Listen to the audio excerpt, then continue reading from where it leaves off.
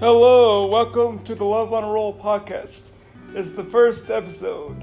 Hope you guys are excited and ready to open up your mind about dating and disability and also improve your life with some self-help tips here and there. So it's going to be a mix of everything.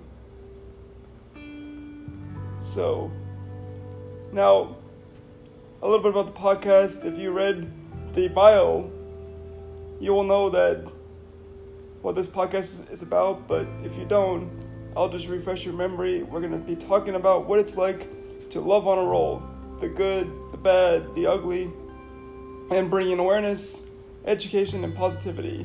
I'm trying to bring more love and inclusion into the world. So, the first episode is, we're going to have some heavy topics, some light topics, but the first episode, because it's 2020 and a lot has happened, is gonna be how to cope with the loss of someone you love. So this topic, most of us have suffered the loss of someone we love, and I'm no exception. So I'm gonna just tell you some tips on what I learned and how to get through it. You'll never get over it. It'll always be with you, but how to turn it into a positive and, also you're going to have some sad moments, but embrace it where you can and live on through the person's legacy, because you want the person's legacy to live on. That's the first thing. So, you always feel the pain of the loss, and there will always be a hole in your chest. And for me personally, it feels like a part of me died, like that pain never goes away. And you always will miss them for the rest of your life. But for me, these coping mechanisms have helped me, and I'm hoping this can help others as well. So the first thing is, memories are your friend, so cherish them. Set aside time to read text conversations, obviously not too much. You want to have a healthy balance of it, but, it's natural to miss somebody. It would be weird if you didn't, especially if you love them. So, read text conversations, look at pictures, etc. You can also create a playlist of their favorite song and also include songs that remind you of them. Surround yourself with people who also share your loss and support one another. Support is huge, and it's always important to surround yourself with a good support system no matter what you're going through in life, because life is I always say it's like an emotional roller coaster, so you always want to surround yourself with a good support system. And talk about your memories. Having a mutual loss brings you closer together and allows you to have a closer bond and relationship with those individuals that share your loss. You'll always be surrounded by memories everywhere you go, but having gifts that the person gave you or objects that belong to the person makes you feel connected to the person. That's really important too. Writing can be therapeutic, so be creative. Write letters to the person, even if they stay on your device, or you could email the letter to the person if you have their email address, or you could send it in the mail as well.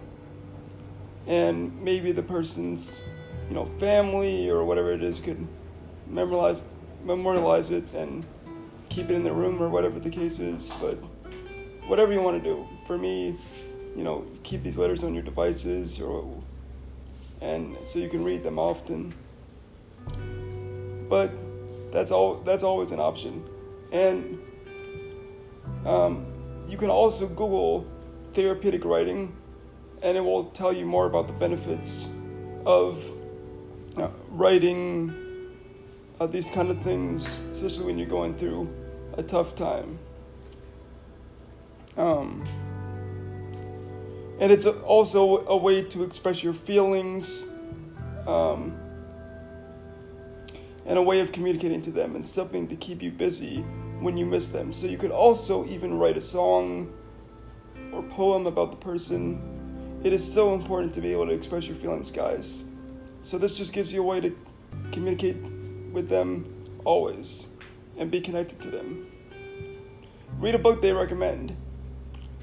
If they recommended a book to you, you can read that. That really helps you stay connected to them. Also, if you see a book that you know they like, for example, if you know they like self-improvement and you see a book on self-improvement, you can read it.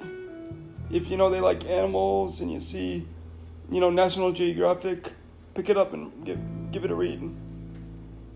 Watch a movie they loved. If you know they like cartoons, watch an animated movie and vice versa. Immerse yourself in hobbies and activities and things they enjoyed and incorporate them into your life in any way possible. This includes food and drinks. But warning, if you truly don't like something that they liked or enjoyed, don't feel like you have to all of a sudden embrace that or eat it or drink it just because they meant a lot to your loved one. For example, if your loved one likes fish and you don't like fish, you don't have to eat fish. If you don't want to, it's okay. But if they enjoyed things that you enjoyed, definitely that's a way to stay connected with them. So, but you can always try to step outside your comfort zone whenever possible. And remember what the person is teaching you. And write it down if possible. Go to the person's favorite places. So basically, if they like the beach, go to the beach. You get the idea. Share your experience. It's a part of the healing process. So talk it out. Don't keep your feelings bottled up. That's really bad. I've been learning that over the years. Otherwise, you're going to be angry. You're going to be like the Hulk. You don't want to do that at all. So talk it out, whatever it is you're feeling. It's a part of the healing process. So there are some links that you can go to learn more about like the therapeutic writing. Like I said, you can search therapeutic writing on Google or YouTube, but you can search therapeutic writing there. And you can also go to positivepsychology.com writing therapy. And you can also go to psychcentral.com, the blog, The Power of Writing, where it talks about the 3 types of therapeutic writing. And I'll try to see if I can include these links in the description or episode notes for you guys so you can check them out. Something else that I want to say here is I'm human too.